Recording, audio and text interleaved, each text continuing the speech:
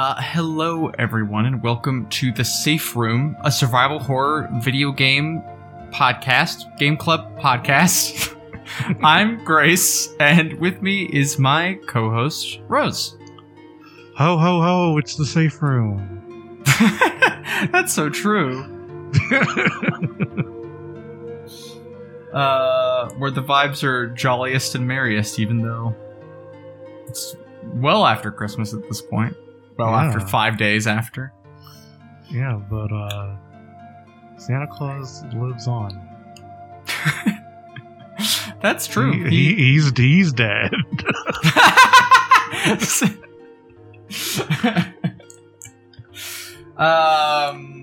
Yeah, he's just lying here in the middle of the floor, and if you come back to the room 3 times, he'll come back as an even more ferocious zombie. Oh my god. Yeah, he's all red in the face. Did you fucking watch that movie, the John Wick Santa movie? Do you know what I'm talking about? No. What is it called? Something Night, I think. It doesn't fucking matter. I think it's probably bad for culture that what once would have been a college humor sketch is now a full production. I watched the Bob Odenkirk John Wick one. Yeah, nobody. And that one was terrible. Ooh.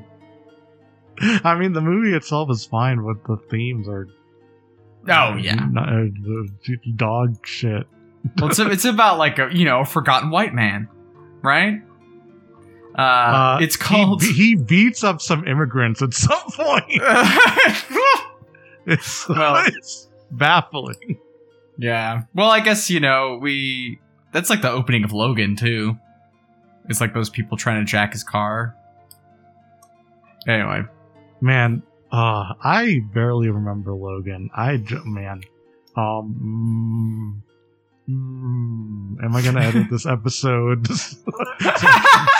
so I can say something petty? I remember a video games journalist who is white talking about how deep it was that people were trying to escape the U.S. instead of immigrants. Oh yeah. Wow, it really makes you think, And that is all I remember of Logan. Well, aren't they going to, like, Canada, too? Like, it's not like they're not going to Mexico, right? Or, I don't fucking know. It doesn't matter. Like, the point still stands. I just think it's fun. I think it's extra funny if it's like, oh, we're going from white people country to white people country. Yeah. This movie is called Violent Night. That's cool. I like having a violent night. Yeah. Well, that's what Resident Evil is all about, really. Yeah. It's like I don't think I've said this on this podcast. I went to a queer bar, and they were playing the DVD menu for the Silent Hill movie. Oh, yeah! At the bar. Yeah, you sent me for Halloween. You sent me video, I think. But that shit owned. Yeah! That shit was so good. If you ever want peak aesthetics, put a DVD in your TV and leave it on. Right. I went to some some poetry readings at a bar like a month ago. And they just had VHSs running in the background, which is cool. Yeah. I'm trying to remember. They played The Wedding Singer and Hackers. Damn. Yeah. I really wasn't prepared. I've never seen The Wedding Singer, so I was really unprepared for Adam Sandler's hair. Yeah, I haven't seen it either. Is that one of his serious ones? No, it's a rom-com with Drew Barrymore. Okay, I'm thinking of Punch Drunk Love then. Right. It's well liked. Okay. I feel like my audio is extra punchy today, and I don't know why. So I'm sorry if you have to deal with that, Rose. That's fine. Well, let's talk about Resident Evil. I don't know why Resident Evil remake. Yeah. This game's good. This game is really good. Yeah. Yeah. I haven't finished it before. Oh yeah, we talked about this. I think on some other show or at some point. This game is way longer than I remember or thought it would be. Well, it is also longer than the original game by like a good chunk. And I did play as Chris. Yeah, which also does. Oh boy. Yeah. I had an entire saga with playing this game. Oh boy. So but I played as Jill, but not at first, and I guess that's the saga.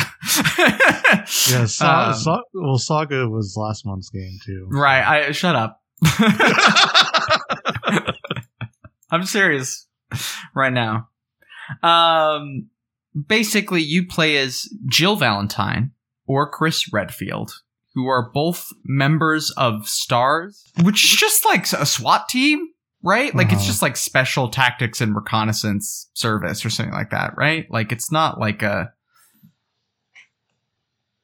STARS. Well, because there's... just got NASA. God damn it. I'm searching STARS. Special Tactics and Rescue Service. Special Tactics and Rescue Service. They're really bad at what they do if that's their name. Yeah, they don't rescue anybody. And the tactics are questionable. Man. Also, okay, I love the United Nations Bioterrorism Security Assessment Alliance owns. That's amazing. Oh my God. So yeah, basically, I don't even remember what the like initial. You're going to investigate this. Well, you're not going to the mansion at first, right? Are you just like finding out what happened to Alpha Team, or are you Alpha Team? And it's Beta Team that you're looking for? God, clearly, this fucking matters a lot. There's a sick cutscene, and then you're in a mansion. Yes, yeah. And it's even sicker on the PS1. Oh, I'm sure it is. I haven't actually watched it, though. You haven't? I don't think I have. It's full FMV. You have to fucking watch that shit. Okay. Alright, I'm booting it up right now. Okay, hold on. Okay. Resident Evil opening cutscene PS1. Oh, yeah, it is FMV. Okay, well, I can't watch this whole thing, but I'm gonna flip around a little bit. Oh, and it shows all the cast members. Yeah, it does.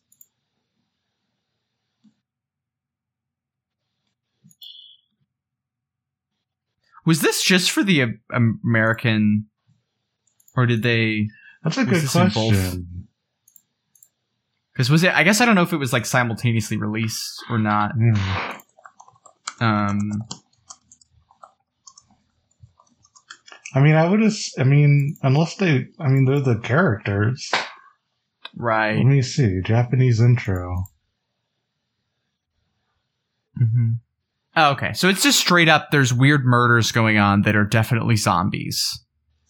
And they're going to investigate. Although, yeah, it's a little bit weird because that's the context, but they're like not in the city. Like all the murders have taken place inside Raccoon City. And they're just like in the woods. Like somewhere outside of the city. Bravo team is this, so it's Alpha and Bravo.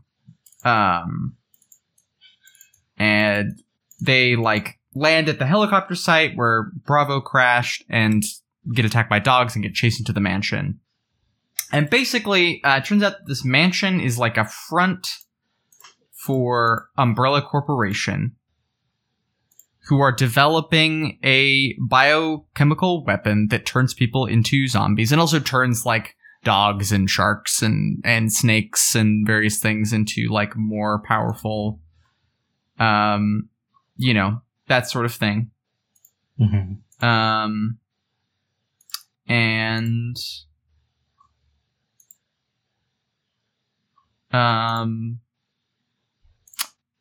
you basically go deeper and deeper into the house. You find out there's some like little bit of like story about like who used to live there and what was going on with that. Although that stuff is legitimately pretty light. And there's some question about like if your play is Jill, you're with Barry Burton and Albert Wesker. And there's some debate about like who actually is they know someone's a traitor, but you don't know who. And so you're going to the mansion and like deciding who to trust and yada, yada, yada. And it turns out that Wesker's the bad guy. And well, he's maybe has ulterior motives. He's not just like an Umbrella double agent, but has like secret plans and, lets loose a horrible bioweapon and that you have to like run away from as the mansion blows up and defeat it and roll credits basically. And there's like multiple endings about like, if you trust Barry, I mean, in my side of it, in Jill's side, if you trust Barry, then he survives. And if you don't, then he dies. And if there's like certain requirements you have to fulfill to rescue Chris. And I'm sure there's the same thing that rescue Jill on the other side. And stuff like that. And that's basically the way the game goes in terms of plot. Yep.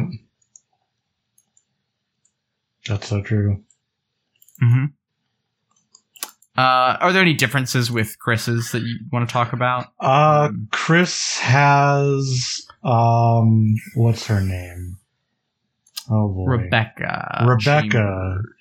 Rebecca Chambers and the other guy. There's another guy. Oh, Richard? Matter. Richard! Thank you. Yeah, he's in the Jill playthrough too.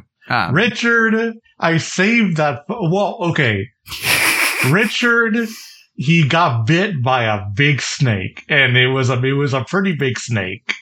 So I don't blame him. And then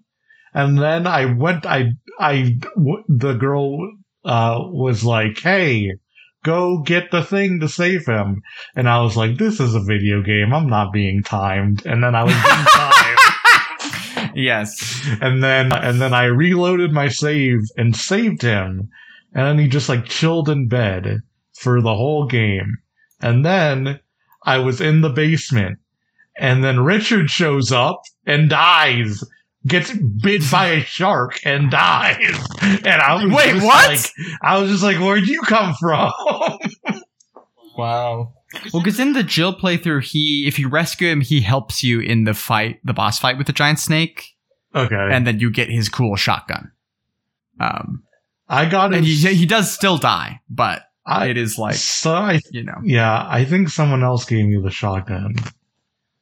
I think maybe Barry gives it to you or something like that. I don't know. Yeah, I don't remember. But I got the cool shotgun.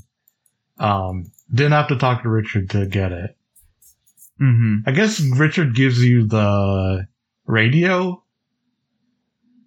Oh. But I think you get it otherwise anyway. So, yeah. Yeah.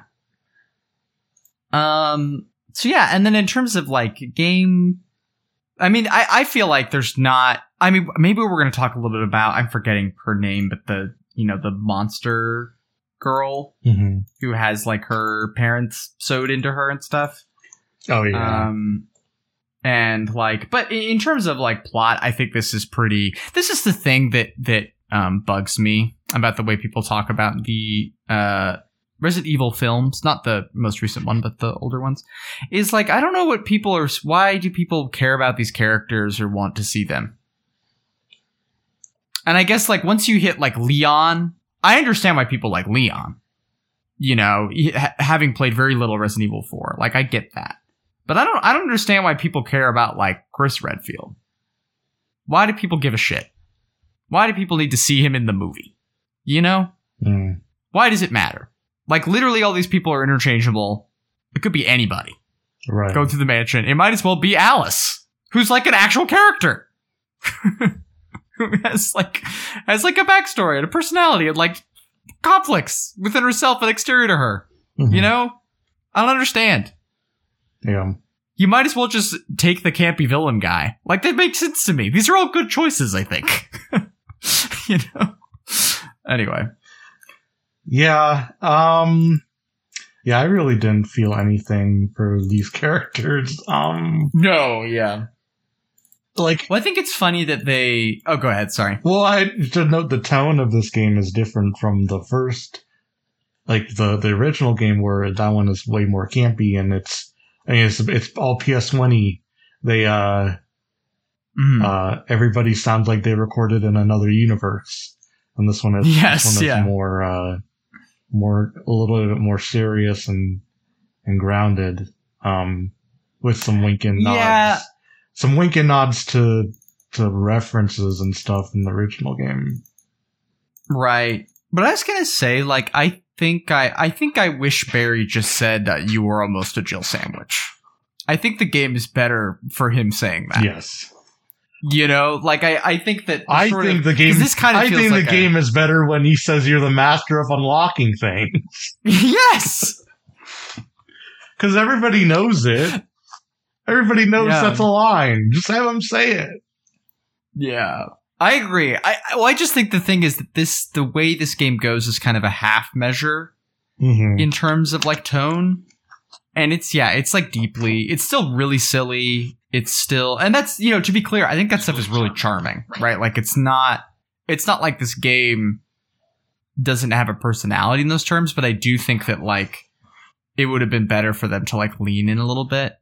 I'm curious about like how, because I do really want to play 2 and 3 and 4, and not necessarily for the show, although I'd be willing to do that, but just like on my own. And I'm curious about how the tone evolves from that. But I just feel like Resident Evil is a franchise that feels most at home when it is campy, and I don't think you need to like, and this game isn't really like Silent Hill-ifying it at all, but it's just like, I just don't know. It feels like, oh, we're taking a step towards being more serious, but like all the voice acting still has this really weird like flat affect, right? Like it's not like, oh, now we're in like high levels of production or serious levels of production. It's still like kind of silly. At least in those terms, right? Like, to be clear, the game is gorgeous. It's beautiful. So, yeah. I played this on Xbox.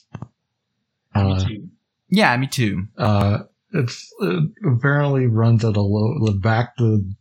The shadows are worse, and the backgrounds are at a slightly lower resolution than on the other versions, because it's the Xbox One.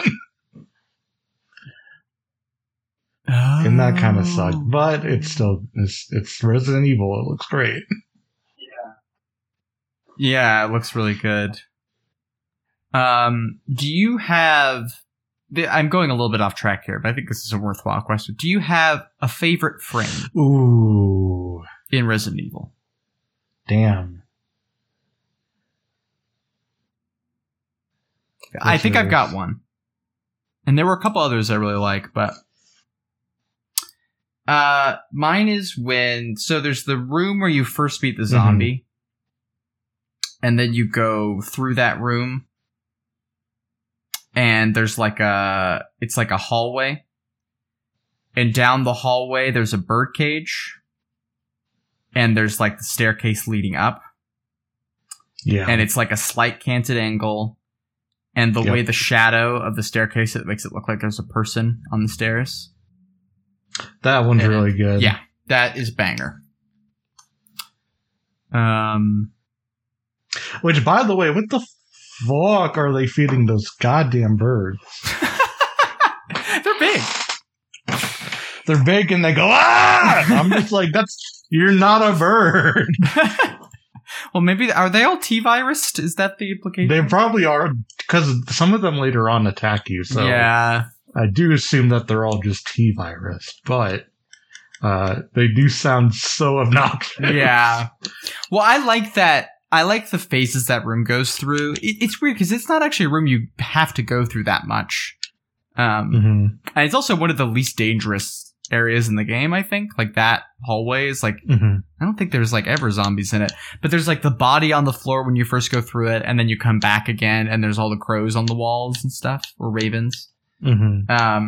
Yeah. And it's really cool. Like, I just like those, like, it doesn't actually indulge in this that often, but it's cool when it does. The, like, house, other people are moving around in the house, and you get to see, like, stuff happen, you know, in that way. I think it's very cool.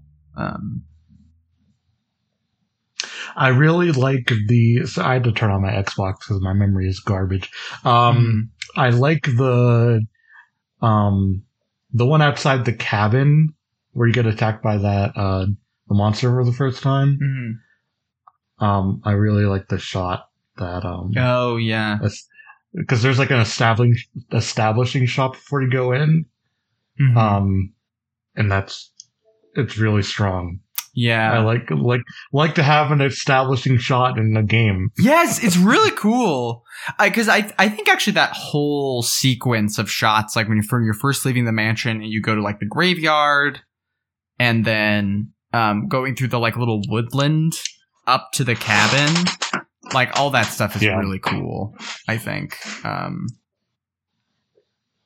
Like, yeah, I mean, I think this is just like what this game really shows off to me is that fixed camera angles are not just an aesthetic. I mean, well, it's kind of hard to parse these terms up, right? But like, it's not purely about like, oh, you can make a shot that looks cool because you don't have to worry about the player messing around with the camera, and you can sort of build dimensions around it. But then it's also like a device to shape level design, right? Right. Yep. And I think this game is like, I mean, you know, it's just really successful at doing that. I love like turning a corner, fighting a zombie, and then not being able to see it and shooting it off screen. Like, that stuff is so cool. And it gives it like this gangliness, this sort of awkwardness. The way your body is like inefficient and sort of, that stuff is just really rich. I think it's very cool. I also love seeing a zombie in a mirror. Yes! Yeah. And knowing that it's there and being able to get the jump on. Oh, yeah. There's that shot where there's like almost like a ballet studio. So there's like a big wall that's just a mirror. It's like when you first enter the room, and so you see the zombie, but it's like you're seeing the reflection. And anyway, that stuff is like playing with sightlines like that. It's so cool. And like, games don't do it anymore. You know? Also, tank controls are good. Yeah. You just use the D-pad and you move relative to where the character is, and it just makes sense. Yeah. Yeah. I haven't been this person, and now I'm this person. Yeah. I definitely with you. The one thing is that I feel like I wish maybe you would just hit a button to turn around, because I felt like hitting X and then back was like inconsistent for me. I was totally fine for me. Yeah, I don't know if maybe I just like need to hit it at the same time, or there was some like thing to it. Yeah. No, you hit it at the exact same time. Okay, I think that's probably my issue, because it's just like, I'm like, oh, I go X then this, so that's my bad. Yeah. If anything, like I find it more consistent in something like Alan Wake 2, where you have to hit down on the analog stick twice. Right. And it's like, that's not always reliable. Yeah, for sure. That makes sense. I prefer just the button combo. It's way easier. Yeah, I'm with you. But yeah, I was just doing it wrong. So that's my fault.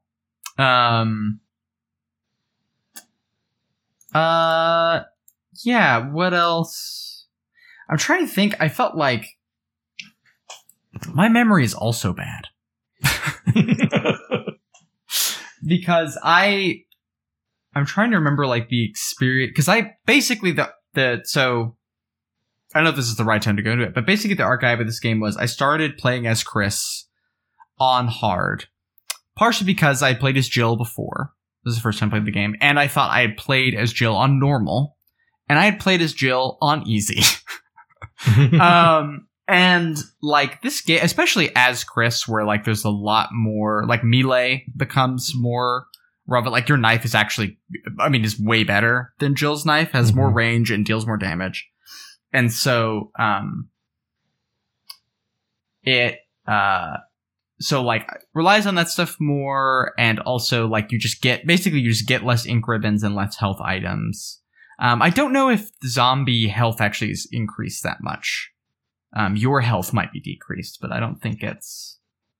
Zombie health is definitely increased on, like, normal. Yeah, from normal to easy for sure, but I don't know if it is from normal to hard. Okay, yeah. But, I mean, that I could be... I have not crunched the numbers, you know. It seemed similar-ish to me from moving to normal. How long did it take you to finish this game? Oh, I don't know. Like 10 hours, maybe? Just about. Just the Jill side, to be clear. Because Chris, I basically like abandoned that eventually because, it's easier to get stuck. It's easier to get into a point where it's like, okay, I have to like either like navigate a long chain of events and don't have it like until I get to the next ink ribbon or whatever. I also think the walkthrough documentation on Chris's playthrough is less good, generally speaking, because people tend to play as Jill. I think having the 2 inventory slots, like, bruh, yeah, it's so bad. So I played as Chris on normal, and this game took me 15 hours to beat. And I don't think the ways in which the difficulty between Chris and Jill, I don't think what they implement to make that harder is interesting. Yeah. I think because one, Jill is the master of picking locks. Right. And so any doors that are like, this is a weird door, she can just lockpick. Chris, you have to collect old keys. Yeah. Around the mansion and then open the doors. And some of these doors are required. And so you have, and you have 2 less inventory slots. So if you find a fucking door that you need to open, you have to go back to the safe room, empty your inventory, get an old key, and then unlock the door, and then probably go back to the safe room again, and then get all your shit again so you can complete whatever's in the room. It sucks. Yeah. Mm-hmm. Yeah, well, I think that's supposed to, like... I think that was also part of it playing on hard is, like, the increased pressure, like, both in terms of, like, inventory space and thing just led to, like, more situations where I would feel like either I put myself in a bad spot to try and save time, or this takes like 30 minutes longer, but because my likelihood of dying is high anyway, so if I risk something, I might just die, and then it's like, oh, well, I've lost time. And I think that was the thing that really, like, shoved me. I kind of had, like, an existential crisis about playing video games, which is, like, a very almost 30-year-old thing to say. But just the, like, but just the sense of, like, I am not moving forward. And I think part of it is just that I was playing on a deadline, right? And so, like, making consistent progress is, like, important in terms of, like, I have to finish the game by today, like, by the time we record, right? And so that pressure being on me, even though I was, like, a few days ahead, still, like, shaped how I was playing the game in a way that was, like, rough. And it was just basically me being like, okay, I should just start over, like, have a clean slate, and that I can, like, have this experience to have to talk about on the show. But the thing is, like, the Jill playthrough went, like, generally pretty smoothly. There were a couple points where, like, I think the most interesting stuff in the game is still in the first mansion. Like, the game does kind of become, like, a little bit more actiony, especially once, like, the hunters show up, which are, like, the supercharged zombies. I didn't know that you could kill those. Oh, shit. Because I assumed that this game was better than it was. And I was like, oh, it's interesting. I have to completely avoid these guys. Yeah. No. You could just kill those guys, and it's super easy. Yeah. So it's like, and like the thing is, the way those guys like can kill you really fast and stuff. Like I think going back to the mansion and finding them and stuff like that's not bad, you know. But also like that thing with the crimson zombies where basically you have to, if you don't burn a zombie's body with kerosene, it will come back and it will be harder to kill and faster and deal more damage. Right. Yeah. And then, once you kill it, then it's over. Right. And so that like, cause you just straight up, you don't have enough gas.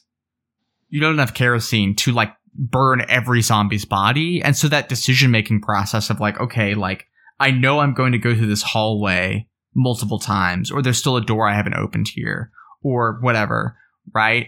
And so I should like burn this body here, and then I can like do that stuff, right? That sense of like getting to know the whole space and relating to the whole space and having like strategies for moving through the space that then you can iterate on in like additional playthroughs, like, and I think this is the thing. Part of it is Chris is really meant for a second playthrough, like really explicitly, I think.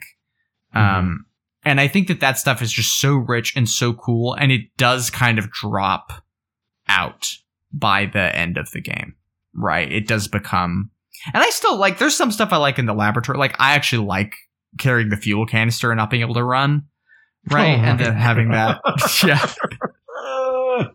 that section is cool. Like it's Sorry, that section. Go. There's that. I was dumb, is what happened. Oh yeah, and so sure. I tried to shoot someone because they were blocking my way, and it just gave me a game over screen. This is just like, all right, fair enough. Yeah, well, but yeah, I think it's cool, and so I think some of that stuff like just requires space and requires like a willingness to lose and to try something and have it not work, and like to, because I mean it's a little bit Soulsy in this way, which is dumb to say, but like it's just you learn the space and you iterate on it, and so then there are times when it's like, okay, like I just have to die trying to do this run 3 times. But the 4th time, I'm going to know, like, every room and where the zombies are in every room. And so I'll be able to get through it, even though I don't have any ammo or whatever, right?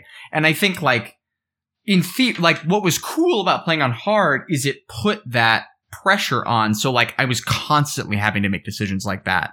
And moving through the mansion was genuinely really nerve-wracking and intense. And, like, that stuff was, like, really cool. And, playing as Jill, like, I ended up like enjoying the game more just because I was more relaxed with it and felt like I was more on its rhythm, and it wasn't, I didn't get tilted, right? Which was happening all the time with Chris, right? Where it's like, oh, I just have to like get to this thing, and I have to like, if I just play one more hour, then maybe I can actually make progress or whatever, right? And I think those are just feelings that like, at least right now in my life, I kind of don't want to feel. Like I feel it's unpleasant to me. And so even like, I think playing out hard was kind of illustrative to me of like just a game like this. I don't know, maybe it's strengths, or I don't want to say weaknesses, but just the ways in which like it has to fit into your life a certain way. Like I just straight up, I cannot imagine playing this on like a survival mode where the each box in every safe room is individual and they're not shared between them. Like unbelievable to me. Like there's no way I would ever do that. Like that's just like I'm just throwing my time into this like dark machine that will not give it back to me, right? But at the same time, that it's generative, right? It creates stories, and I think that element of it is super cool. And I did like miss it when I moved to like the easier version of the game, right? And there's also the person who like their one game is gonna be Resident Evil 1 remake. Oh yeah, in the same way that my one game is Kingdom Hearts 2 Final Mix. Right. It's like, of course I'm gonna play this game over and over again and do every like esoteric challenge. Why wouldn't I? Right. Well, and I think the thing is that it's such a delightful puzzle that being like, I'm only going to use melee, or what if I never saved, or, all this kind of stuff. Like, it's just exciting, and it's immediately, Like the appeal of it is really immediately apparent, right? Whereas like I don't really understand like why people play Dark Souls on dance pad mats, you know? Like what's fun about that? Like I don't get that, you know? Traffic, money. Yes, I mean yes, yeah, that's the reason, right? But I understand why someone is like, I'm going to do a knife only run of Resident Evil, right? Like, yeah, like I get that, even though I would never want to do it, right? Mm-hmm. I think that like the game is so good about showing you its possibility space and giving you space to explore that, and also rewarding you for having prior knowledge, right? This is such a huge thing that it's like if you have the mansion memorized and you know where all the shit is, then the game is just going to like reward you for having that knowledge, right? In a huge way. And so it becomes really iterative, and then you can have these different challenges. Like it's very, because the design is so elegant, it really can like push into higher difficulties in like in a way that I think that is really cool, right? But I just can't do it. I don't want to do it, you know? Yeah. Sorry, I kind of went off there, but is that, I feel like that's maybe kind of explores like why this game is so beguiling and why it's still well loved. And I think even why they've never remade it after this, you know? Like it would be weird, I think, to do another version of it. And maybe that's true of RE.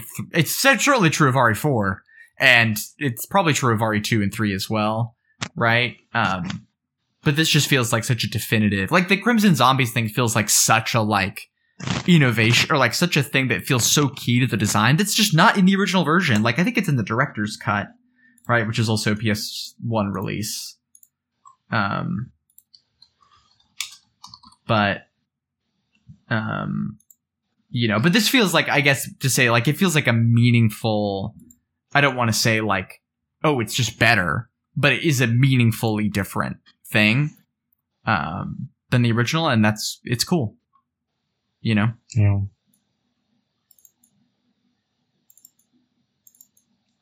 Yeah.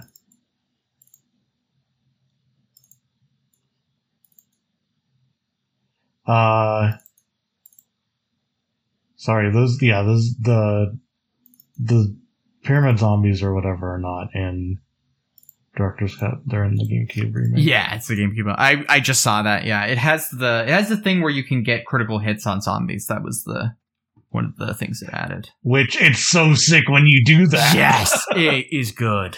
Yeah.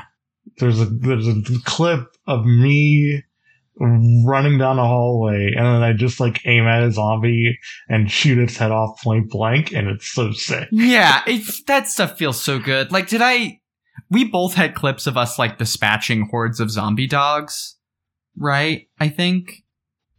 Yeah. I did not do that. I was off.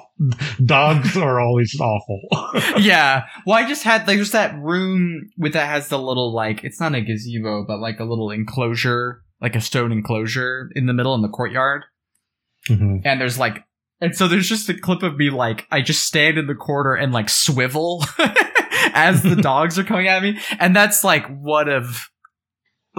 it just is so good. Like that sensation of like knowing the thing, knowing how to dispatch with it, and then being able to do it, right? And I think this is the thing, is like that comes at a high level of play where it's like, oh, I know where every item is in the mansion and all that stuff, right? And I know how to like do all these things.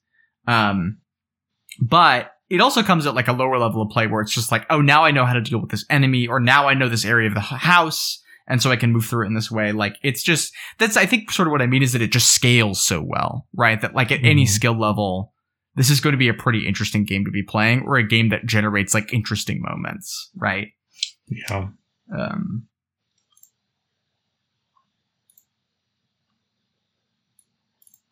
Oh, wow. The DS version, which is a Japanese exclusive, has multiplayer modes. Oh. Damn. That's really interesting.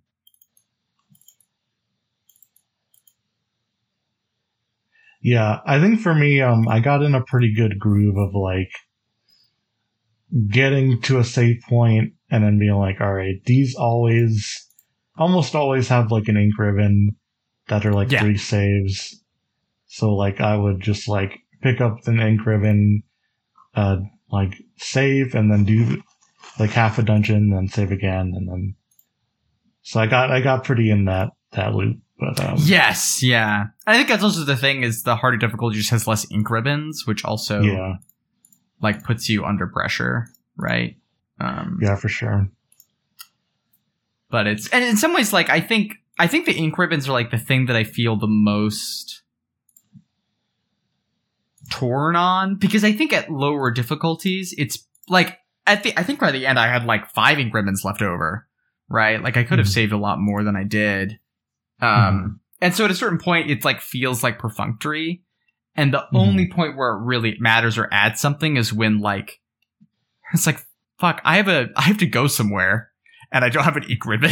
Yeah. And you know what I mean? Like, it feels like only these high pressure situations is like where it generates something, which also feels like, I just can't. And I think this is just like, I'm an adult. It's hard for me to fit this into my life, right? Yeah. Even doing it as like sort of tertiarily part of my job, right? Yeah. Yeah, that is true. Yeah. I think the most I was frustrated was like, I'm ready to go to bed. Can I please just give me a save room? Yeah. Please. Mm-hmm. And I guess you can, on Xbox, you can quick resume, right? Or if you're emulating it, you can I don't trust that shit. I know, it's kind of scary. Quick resume, like, it's good as a feature, but if you don't have a back, because it doesn't sound as bad as the PS5 one, where that is just like, it sounds wholly unreliable. This is just like sometimes it crashes. Right. Yeah. So I don't want to rely on that too much. For sure.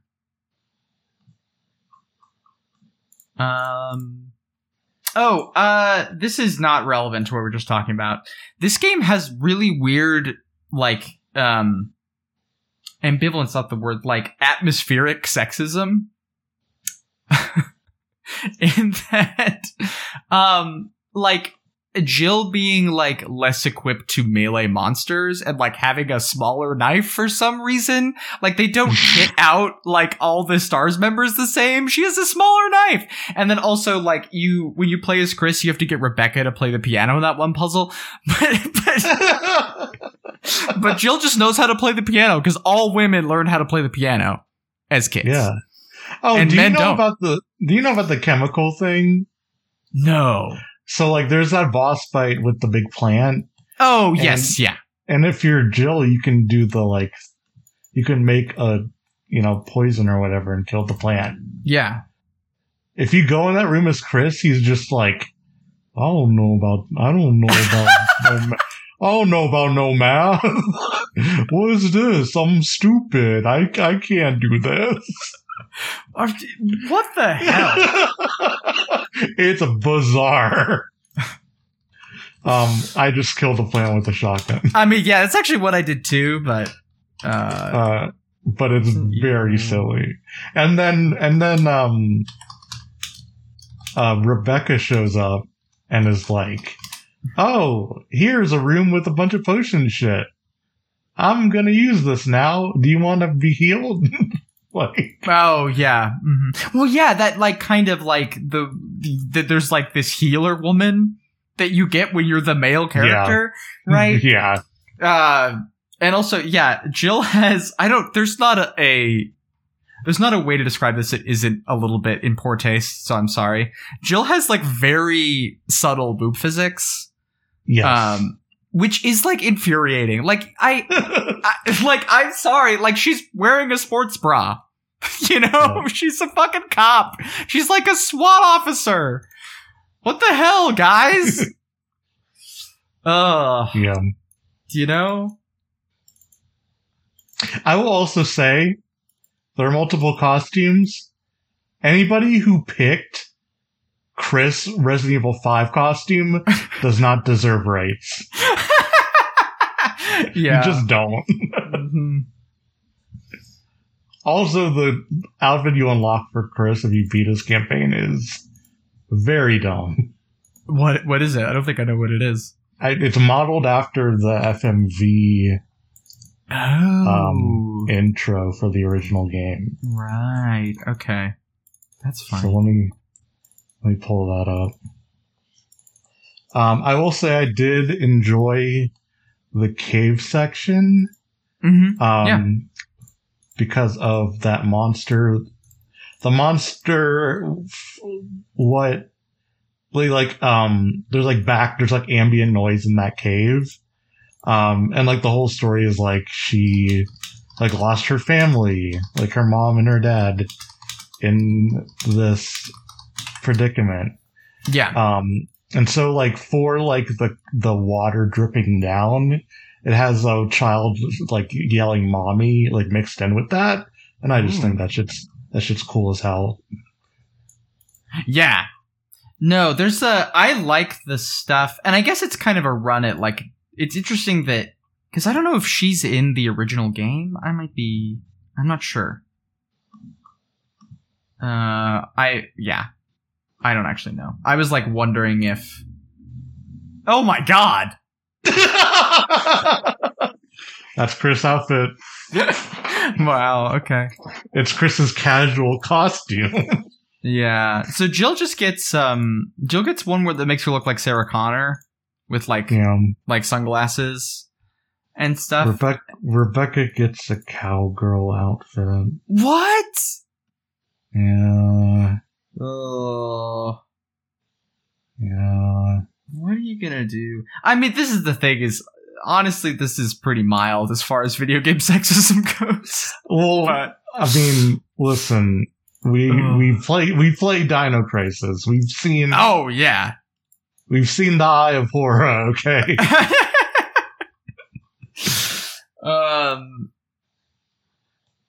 Yeah. Oh, there's also kind of, there's just stuff with like Barry where Barry's like saving Jill all the time. I don't know. That also sucks. Yeah. It's just like, it's kind of just ambient. Like, it's just kind of in there, you know? And, yeah, and which I guess if you're able to get the fake shotgun, you can just avoid that, like Jill sandwich scene or whatever. Mm-hmm. So, which I actually did, yeah. I ended up doing that. I guess technically you could kill the zombie in the opening room. Right, yeah. I think that, maybe. I mean, I think that is one of the things is that I think that's meant to like tutorialize stuff. You know, it's like showing you how to kill a zombie almost or something, but like it's a weird, like the fact that it's like the female character is the character you play as when you're a beginner, and then you play like the male character when you're better at the game is like, yeesh, you know? Yeah.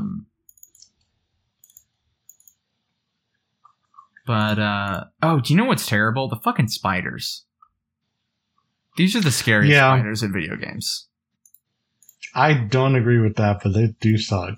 Yeah. What's your pick? The Skyrim ones. Oh, yeah, that's right. We've talked about this before. Yeah. Yeah, I don't think the Skyrim ones bug me that bad. Because part of it is, for me, it's not just the appearance. I think it's like the role, you know? But also, God, that shot when you like first enter like the pool room that has the spider in it, and it's just like on the ceiling and climbing down to you. Don't like that. No, it's not great. The bees were worse for me. The bees are rough. Hate getting attacked by bees. Yeah. So bee stuff is also in Resident Evil 7, which is interesting. Oh, yeah. That is interesting. I'm curious about... I'm just excited to play these, I guess. Because... I think this game is just really good, and I think, like, that... Oh, I wanted to talk about a little bit about Signalis. Just in that, I think... this game clarified for me both what makes that game really cool and that it loses things by not having fixed camera angles, right? Like the way that Signalis like maximalizes efficiency, so you can be like a knife, like just moving through the spaces and like having this thing. Whereas Resident Evil, like everything is just a little bit awkward. And I think you still can like optimize it, to be clear. We've talked a little bit about that. But I think that emphasis on like not being able to see everything, having to move certain ways, or like, you know, like not looking from the top down, and so you just have like a clear sideline onto where the zombie will move next and things like that, right? You having to like risk things regularly, especially at like a lower level of play. I think that that's just really cool. And I think that like the way that Signalis cut that stuff out, it also feels really thematic, right? Like to both. I think it's just a cool like contrast. And it's a way that like playing these games and putting them in conversation like results in like, why does this game do this and this game do that? And often it's like rich, you know, the differences between them are like interesting choices. Yeah.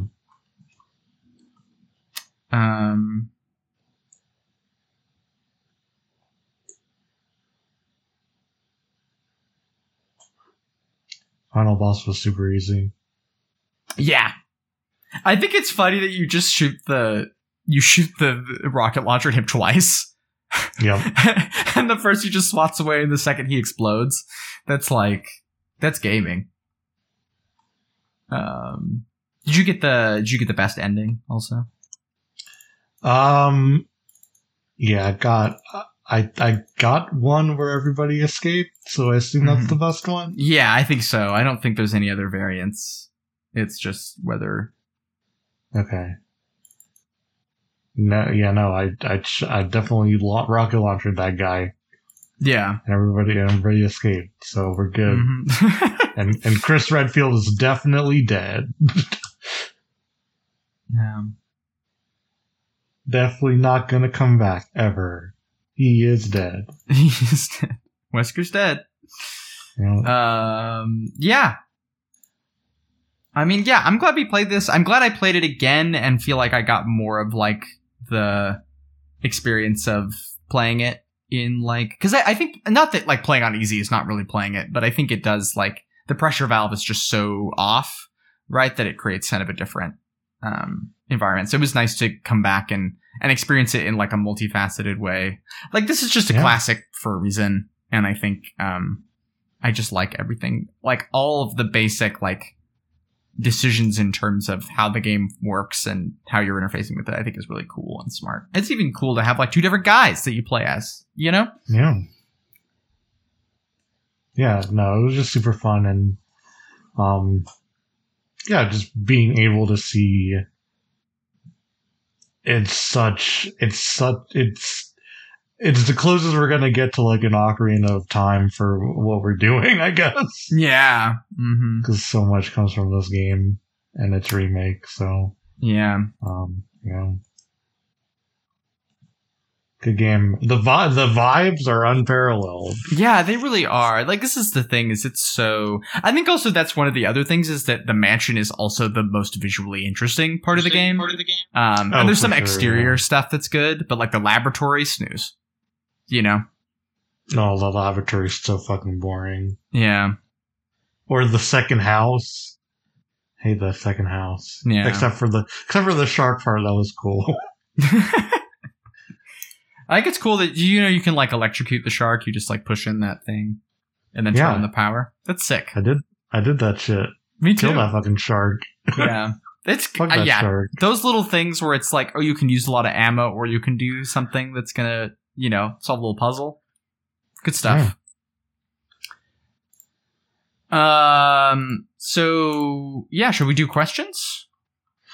Yeah, we have one question, but it's many. Many. It's a bunch of year-end stuff. Oh, okay. From Emerus. Okay. And to make this a little bit easier, I will share my screen. Okay. Oh, yikes. Excuse me, dear listener. Okay. As you can see, I already have Dino Crisis 3 at F. Okay, obviously. That doesn't need... And that will be the same for everything. Okay. And you looking at our list of games and going, shit, immediately. Yeah. Okay, I'm going to say... Should we just go from the way it's ordered here? We should also explain for the viewer. This is a tier list of everything we played this year. We have a few categories first, though. Oh, okay. And then we'll get to this. But all right. Which game had the best protagonist? Which game had the best protagonist? I feel like it's got to be Alan Wake 2. Or maybe Lane.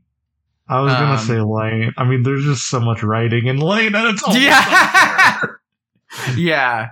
Well, I'll pick Alan Wake 2. I think that shows off. That's interesting difference in our taste. I like that. Which protagonist though?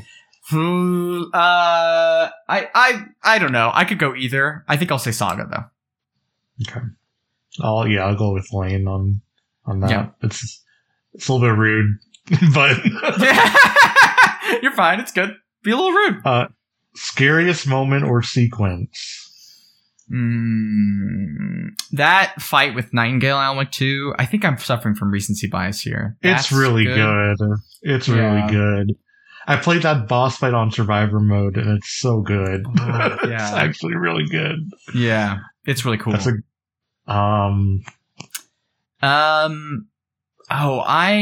I feel like Fatal Frame 2 has to have something here. Like there are definitely I like getting chased in Fatal Frame 2. Oh yeah, that's the first time you encounter the like killer ghost in the like ritual room with all the bodies that keep flashing in and out. That is pretty scary. Yeah, that stuff's cool. Yeah, wow, that's a cool game. Good one. Yeah. Fatal Frame 2 has, I mean, any time it cuts to an FMV sequence is scary. Some of the best cutscenes in the biz, yeah. Like, just... Really, yeah. It really is. Fatal Frame cutscenes, I just love how they play with making everything kind of like glitchy, even though it's like analog cameras. It's a really cool aesthetic. It's so good. Mm-hmm. Yeah. I think... Oh, go ahead. Sorry. I was just going to say in Lane, the kind of melding of the Lane and the therapist kind of melding personalities is always for me. Yeah. It's really good. Oh, that's real good. Yeah. And then like the therapist like is Lane starts like talking as the therapist, and she's describing the therapist's mental health. It's good. Love that shit. Love that. It's real good. Agreed. All right, is that all the comparative questions? Or we got least scary game, which is probably Dino Crisis 3 by default. Yeah, I think you could make a case for Alan Wake being the least scary, just in terms of. Well, you know what? Okay, I think Dino Crisis 3 is it, because I think that I don't think Alan Wake is a scary game, but I think the part where like Alan puts the clicker in the like heart hole, and that's like a haunting, kind of unnerving moment, in a way that like that Dino Crisis 3 doesn't have anything like that.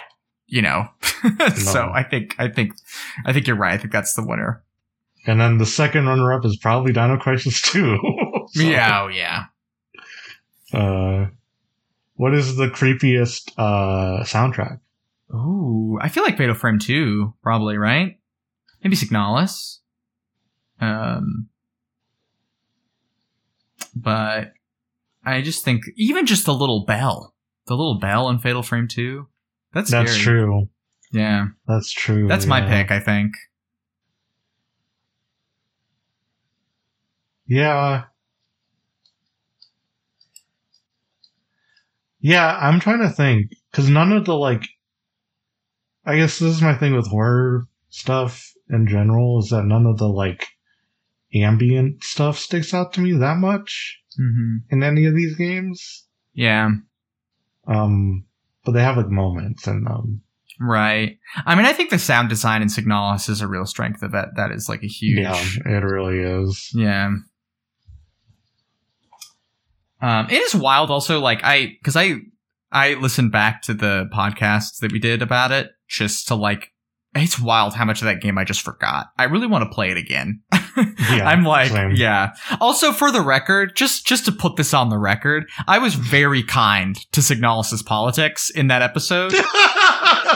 And I just want to say, I think the Red Sugar stuff is bad. I've grown. I do think the thing I say on that episode that I think is true is that it's not really what the game is about, and I stand by that. Like it is kind of tertiary. It is set dressing. But I do not think it's good. I just want to clear the record there. Yeah.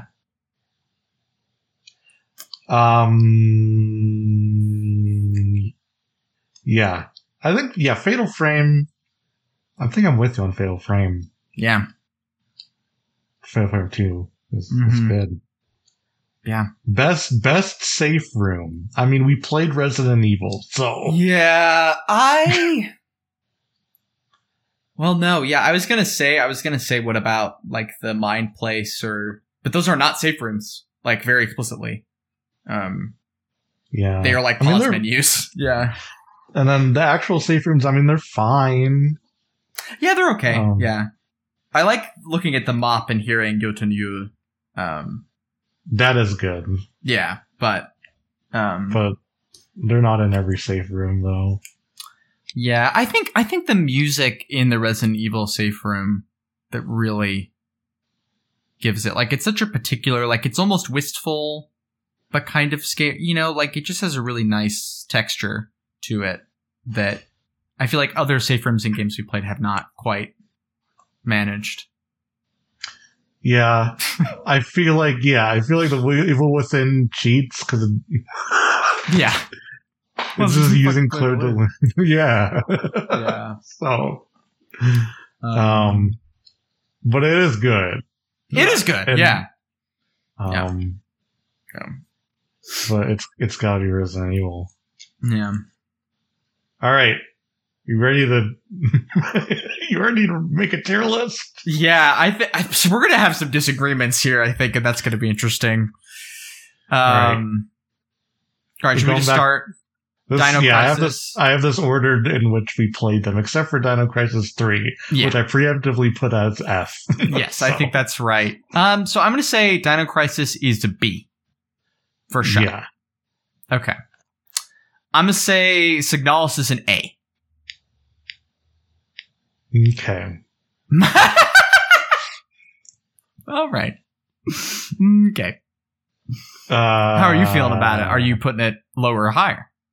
I feel like it's a B. Ooh. Okay. But it is better. It is better than Dino Crisis. Yeah. Well, you could put it ahead on the tier list, right?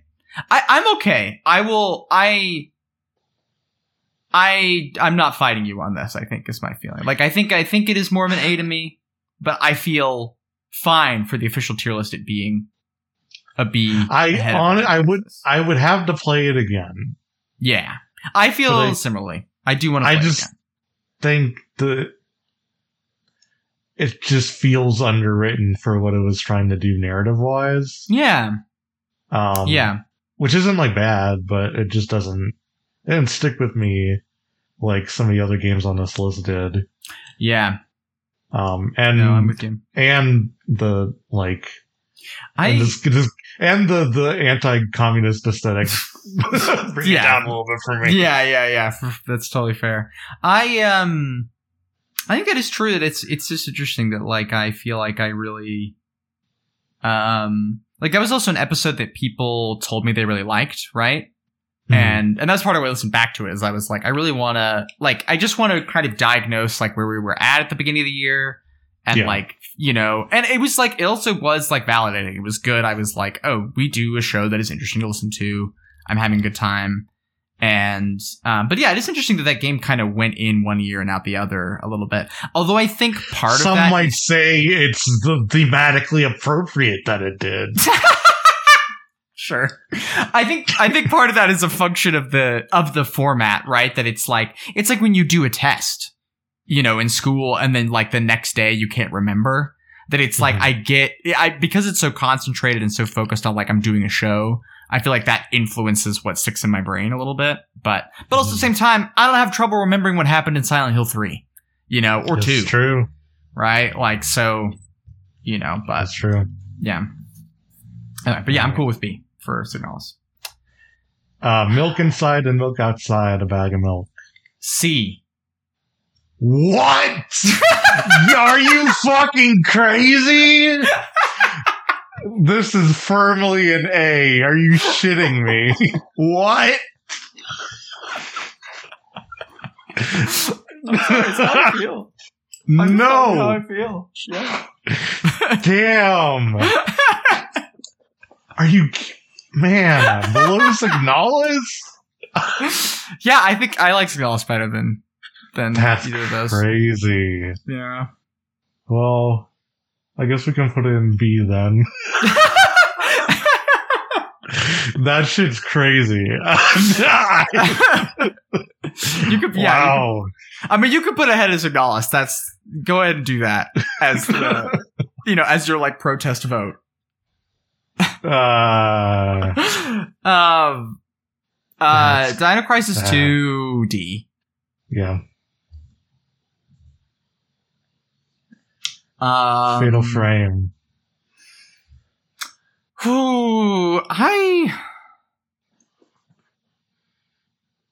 Man, I don't know.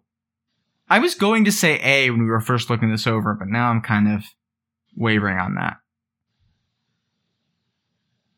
I was gonna say C. Ooh. Man, the thing is, I feel like we can't just keep putting stuff in B because we, like, have different swings on it. Okay, here's oh, let me see. I'm trying to figure out, like, if we can negotiate here in terms of, like, oh, you could put milk in A if I can do this. The thing is, let's come back to Fatal Frame. Okay. All right. I think Fatal Frame 2 is an S for me. I'll take an A. I'll go with you on S. Okay. Cool. It's an A for me, but S is... Yeah. I don't have any arguments. Yeah. Alan Wake 2 is a D. I would say Alan Wake's a C. That's my feeling. Okay. Yeah. Evil Within is an A. Yeah. Yeah. It's crazy how much I like that game despite the last third of it. It's proof that, like, it is so good. The last third is so fucking bad, but the first 2/3 are so fucking good. It's really wild. Lane is S tier for me. Yeah, I think I'll let's put it there, yeah. I think it's A for me. Yeah. Personally, but I feel good about that. It's certainly a game that's worthy. You know. Alan Wake 2 is an S for me. Yeah. Yeah. Okay, great. Resident Evil 1 is an S for me. Yeah, sure. Uh-huh.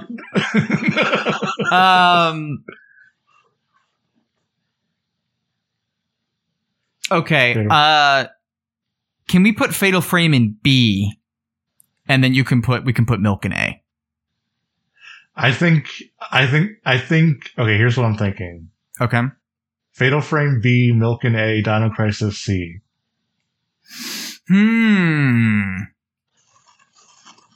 don't know. I like Dino Crisis a lot. I think I'm willing to go to bat for it for B. Okay. It's not as good as Resident Evil, like visual, but it's just it's good in all the mechanical ways that Resident Evil is good. You know? Yeah. I am, though. Like, I think it's so well executed on that front. Sure. Okay. Well, I feel like yeah. This looks like a list. Awesome. Wow, we really did it. I think, Man. yeah, I think you were expecting me to rank Alan Wake higher. But I was like, I think also in this company, you know what I'm saying? I don't know. Like, I'd rather play Fatal Frame again than Alan Wake. Oh, that's not even a question. Yeah. No, and then I would definitely play Alan Wake over Dino Crisis 2. Yes, yeah, there you go. I played Alan Wake twice now. That's enough times to have played Alan Wake, you know? I feel good about that amount of times to have played it. Milk and Sea, goddamn. Jeez. What is it? What is it about it? I feel like we kind of talked about it in the episode, but yeah, I think spots of it really work for me. I like some of the formal stuff. It just doesn't, I don't think it, I don't know. It feels cheap, and I'm sure I could come up with more. But it doesn't really emotionally resonate with me, right? Like, it doesn't hit. It doesn't hit in the way like Lane does, for example, right?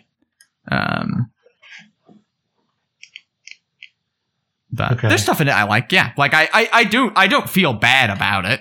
I'm not mad about it, you know? I mean, the first one is definitely better. Yeah.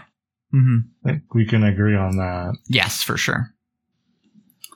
God damn. You said, look at my Discord icon right now. I know. Are you you said C. Man, that should knock me out. God, okay. Yeah. Yeah.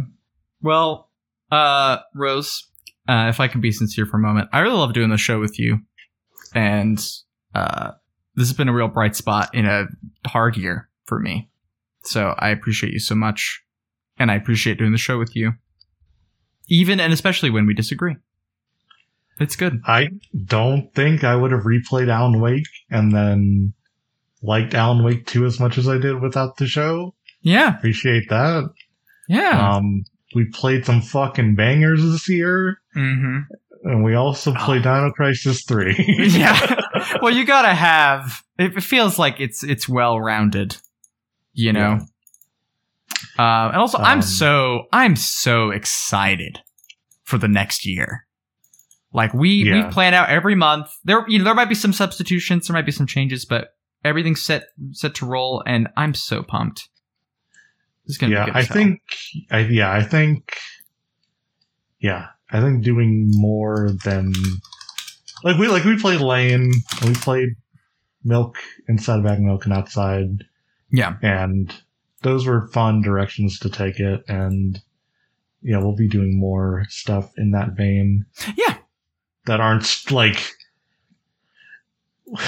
is it horror? Is it not horror? Like, maybe sometimes you can make an argument, but it creepy vibes at the very least. Mm-hmm. I'm pumped. So speaking of which, what are we doing next month?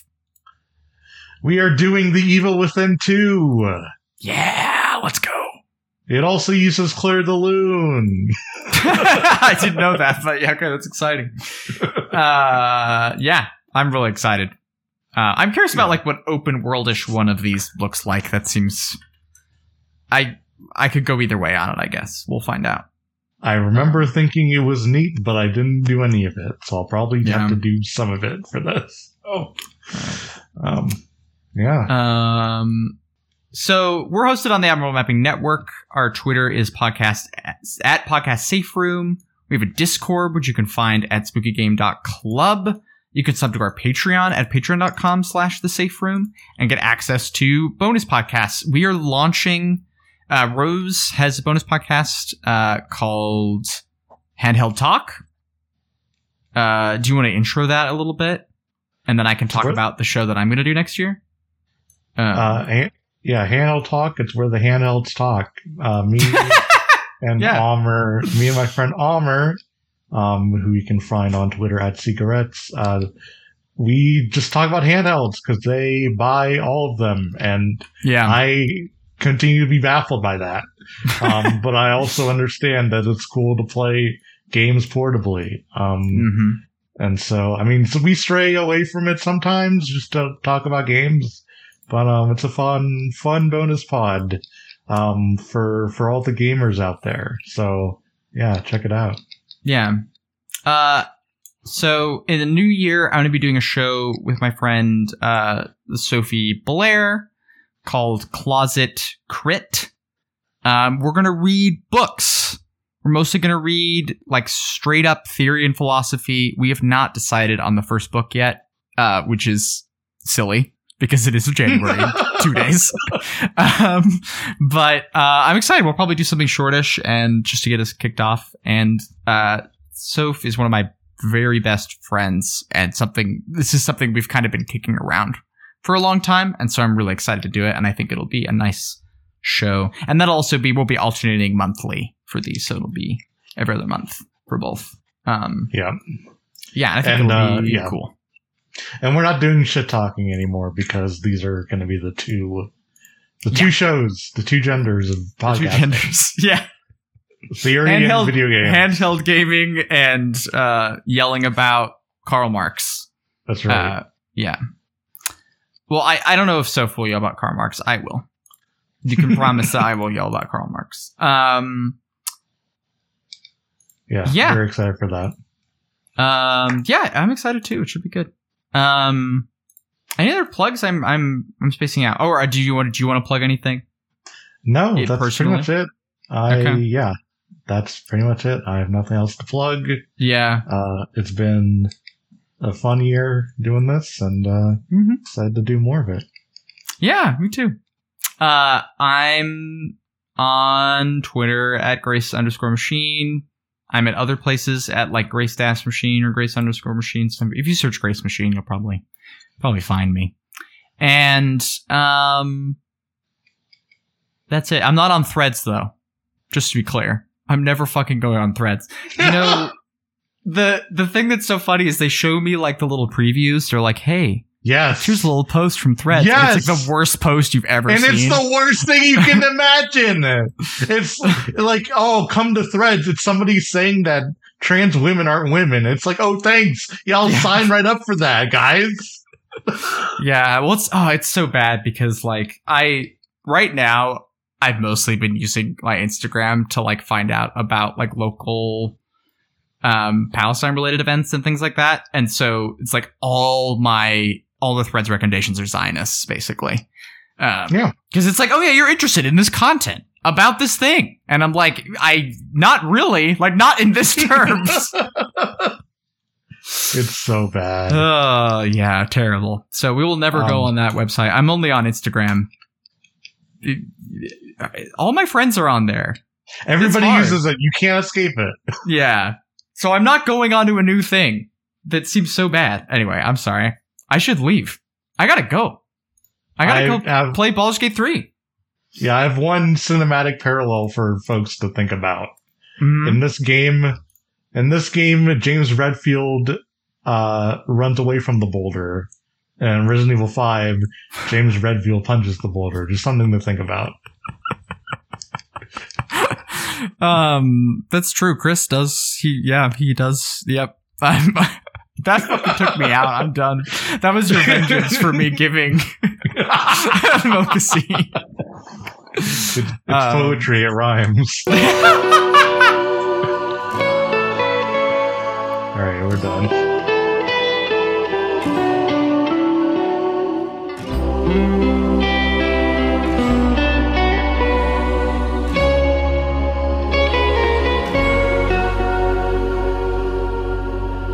Kuin painajainen hän luoksesi saapuu, hänet verhot tuon varjojen kaapuun. Monta tarinaa hänestä kerrotaan, häntä pakoon et pääse sä milloinkaan. Hän peilistä sua tuijottaa, murhan polte se kruunui mua. Tuon katseen tunnet et voi unohtaa, vaik kasvot piiloutuu veriverhon taa. On yötön yö, se järjen syö. On yötön yö,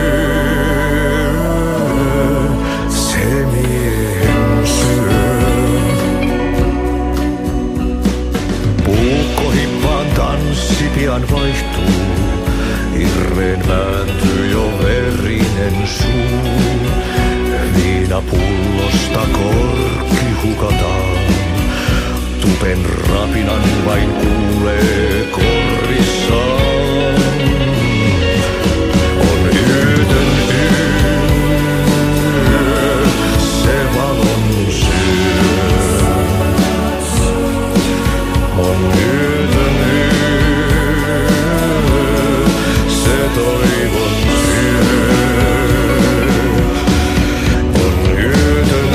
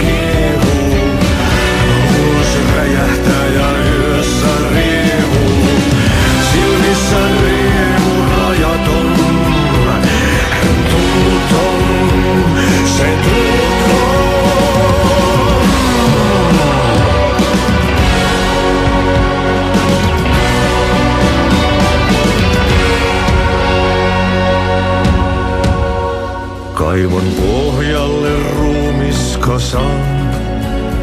Tästä yöstä ei selviä kukaan. Synkäs huoneessaan kirjoittaen.